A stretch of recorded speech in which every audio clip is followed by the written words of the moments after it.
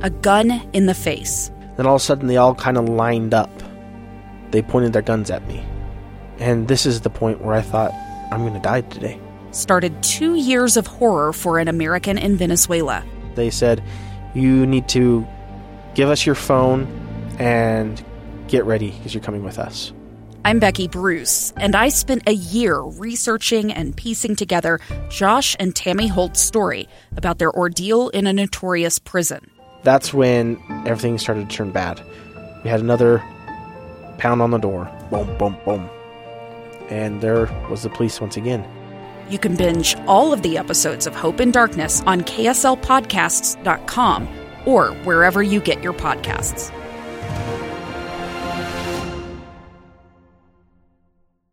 Are you ready? What's going on here? Resistance is futile. This, indeed you are, Paul, is in my hand. Fan Effect.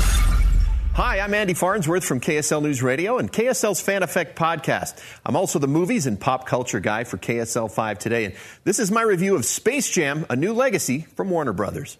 It's been 25 years since the original Space Jam was released, when world-famous NBA player Michael Jordan joined forces with Bugs Bunny and other legendary Looney Tunes characters in a hybrid live-action animation high-stakes basketball game to save the Looney Tunes, I guess.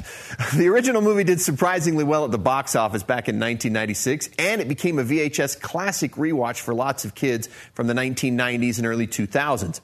Space Jam was long rumored to have a sequel in the works at various times over the years, but it was never officially confirmed until 2014. Now it's 2021, and Warner Brothers are finally ready to go to this well one more time, this time with world-famous NBA player LeBron James in the lead, and all of their intellectual properties ready to back him up.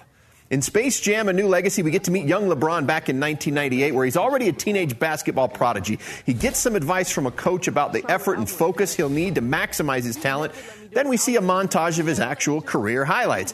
Now, in the present, this fictionalized version of LeBron is trying to pass that same advice about effort and focus on basketball to his two sons, one of whom isn't really interested in playing basketball. This younger son, Dom, actually loves video game programming, and he's even designed a computer basketball game he's hoping to take to a game expo instead of going to basketball camp like his dad wants him to. After a business meeting at Warner Brothers Studios, LeBron and Dom are mysteriously absorbed into a digitized server world where all the WB properties exist in computer or animated form, all ruled by an AI program named Algorithm, played by Don Cheadle. In order to rescue his son and get them home safely, LeBron must lead Bugs Bunny, Daffy Duck, Lola Bunny, and the whole gang of notoriously undisciplined Looney Tunes to victory on the basketball court over Algorithm's digitized champion Goon Squad, a powered-up roster of professional basketball stars like you've never seen them before. The level at which you will enjoy this movie probably depends in large part on how you feel about LeBron James in the first place. If you hate him, the movie faces long odds at changing your mind. For what it's worth, he's a much better and less wooden actor than Michael Jordan was. He also seems like he's genuinely having fun in the movie, which is helpful. Even though the movie repeatedly talks about James being the best basketball player or athlete in the world, it doesn't fawn and gush about him nearly as much as the first Space Jam movie did over Jordan, which I liked about this one. And the story was actually much more meaningful this time around, with a great message about family, parent-child relationships, the power of being yourself, and utilizing your own unique talents. Being a movie full of some of the funniest cartoon characters in cinema history, I was also pleased at how funny the movie was at times, both for kids and adults. Much of the humor aimed at adults comes in the pop culture references and moments when Space Jam crosses over with some other WB property like Harry Potter, Wonder Woman, The Wizard of Oz, or The Matrix. There are so many Easter eggs in this movie that part of the fun was listening to the audience reaction as they recognized some character or another that made a cameo.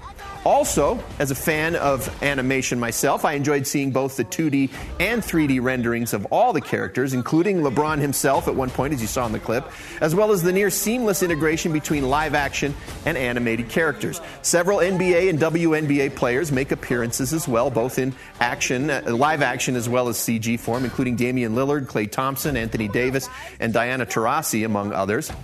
But at the same time, some of those strengths were also the film's weaknesses. The near constant parade of Warner Brothers intellectual properties through the movie started to become a distraction. At several points during the film, I realized I was ignoring what was happening in the big game because I was concentrating on trying to recognize who was in the crowd to watch the game. The Iron Giant, King Kong, the Scooby-Doo gang, the Jetsons, the Flintstones, characters from The Wizard of Oz, The Matrix, the Batman movies, the Superman movies, The Mask, the Harry Potter movies, even the clown Pennywise from the movie It.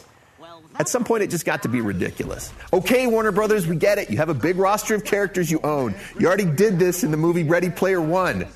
Similarly, the digital serververse, as it's called in the movie, because all this takes place inside the Warner Brothers computer servers, as imaginative and colorful as it is to look at, it also builds to a near visual overload, especially during the film's climactic final basketball game. Since this is a movie aimed largely at kids, it's worth noting this, especially since the combination of that visual with the digital sound might be overwhelming for some kids, especially those who might be sensitive to that type of content, if you go see it in theaters. But content-wise, the film is relatively harmless. Space Jam: A New Legacy is rated PG for some cartoon violence and some language. The movie's runtime is just under 2 hours. So when it's all said and done, I actually enjoyed Space Jam: A New Legacy. I thought it was better and more enjoyable than the original Space Jam. LeBron didn't detract from the movie at all. The humor, clever story, and good message were enough to overcome the near constant WB product placement and create a flick that every member of the family can potentially find something in it to like. I give it 2.5 out of 4 stars. Space Jam: A New Legacy is playing in theaters, and it looks great on the big screen, especially, I thought, the high-definition basketball highlights from LeBron's career. I've got to find a way to watch some sports on a movie screen.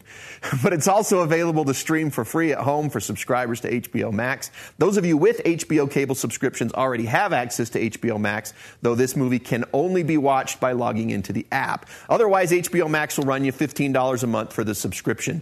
Space Jam: A New Legacy will only be available to stream on the app until August 15th. You know, I forgot this song existed until right now. A throwback to 1996 where we made a song out of every movie that came out. You know, Wild Wild West, all that stuff. Hey, fast forward, 25 years, quarter century, and now the Space Jam sequel is coming out. I haven't heard a catchy song to this one yet. Maybe there's, I don't know. I wasn't super impressed by the soundtrack, but maybe it's because I'm old now and I used to be young and hip back then. That's right. Andy Farnsworth of KSL News Radio, you are not old. Well, you are you. hip, but it's your hip that hurts. That's what it is now. Is that what we're seeing now? Now, another option starting this weekend comes to us from Apple TV+. It's called Schmigadoon, and it's a satire that lovingly pokes fun at 1940s movie musicals from our modern perspective. When two people from the present day, Cecily Strong of Saturday Night Live and Keegan-Michael Key of Key and Peele, get lost in the woods on a hike, they discover a town called Schmigadoon, and they're weirded out because everyone and everything in the town looks like it's straight out of a movie musical, complete with people singing and dancing at random moments. They eventually learn that there's no way for them to leave Schmigadoon until they find true love, which leaves them stumped because they've been a couple for almost 5 years. Other notable actors in the show include Alan Cumming as the town's mayor, Fred Armisen as the town reverend, Kristen Chenoweth as the reverend's gossipy wife, and Dove Cameron from the Disney Channel as the sultry farmer's daughter. I've watched the whole 6-episode season, and it is hilarious, especially if you're a fan of musicals. And all the music and songs in Schmigadoon were written just for this show. A big warning, though, it is rated TVMA for lots of language and mature themes. The show is produced by Saturday Night Live creator Lorne Michaels, so that should give you something of an idea of the type of humor you'll get. This is not one to watch with the kids. Again, it is streaming on Apple TV+. The first 2 episodes dropped today, and the other 4 will arrive weekly on Fridays. Now, my last suggestion for something to watch this week doesn't actually come out this weekend. It's the eagerly awaited sequel, Once I Was Engaged. If that title seems familiar, it's because it is indeed the sequel to Once I Was a Beehive from 2015. And most of the cast of that movie returns for this new one. Written and directed once again by McLean Nelson, the focus shifts to Bree Carrington, played again by Claire Niederprum. She was the youth camp leader in the first film and the adult leader Carrie Carrington's daughter. The story takes place about 2 years after Once I Was a Beehive. The young women and their leaders have grown up since that memorable camp, some more than others. And Bree's surprise engagement and the whirlwind of wedding planning brings them all back together. Joining the cast this time is Bart Johnson, who you'll recognize from High School Musical as Bree's dad. Plus, you'll get a look at the original girls as their much younger selves. The film opens exclusively in Utah theaters on Wednesday, July 21st, before expanding to Arizona, Idaho, and Nevada on August 6th, and then nationally on August 13th. So we here locally get first crack at it. Again, Once I Was Engaged opens next Wednesday. I just wanted to make sure you knew about it beforehand. Now, I have a lot more to say about Space Jam: A New Legacy. Head on over to KSLTV.com, where I mentioned I've posted a full in-depth review. And that's where you'll also find my other movie and streaming TV series reviews. A full review of Once I Was Engaged will also be posted there when the movie opens next week. I just love the word schmigadoon. I mean, you can say that all day long. Yes, and it's so funny. So funny. So worth watching. Oh, so funny. If you like musicals especially, it's worth watching because it like parodies all of them, all that you've ever seen. But a little salty. Yeah, the language is a little bit adult, unfortunately. All right, good to know. Yeah. Well, thanks for watching. I hope you and your family found this review helpful, and I invite you to check out some of my other in-depth reviews of movies and streaming TV shows on KSLTV.com. I'll see you there.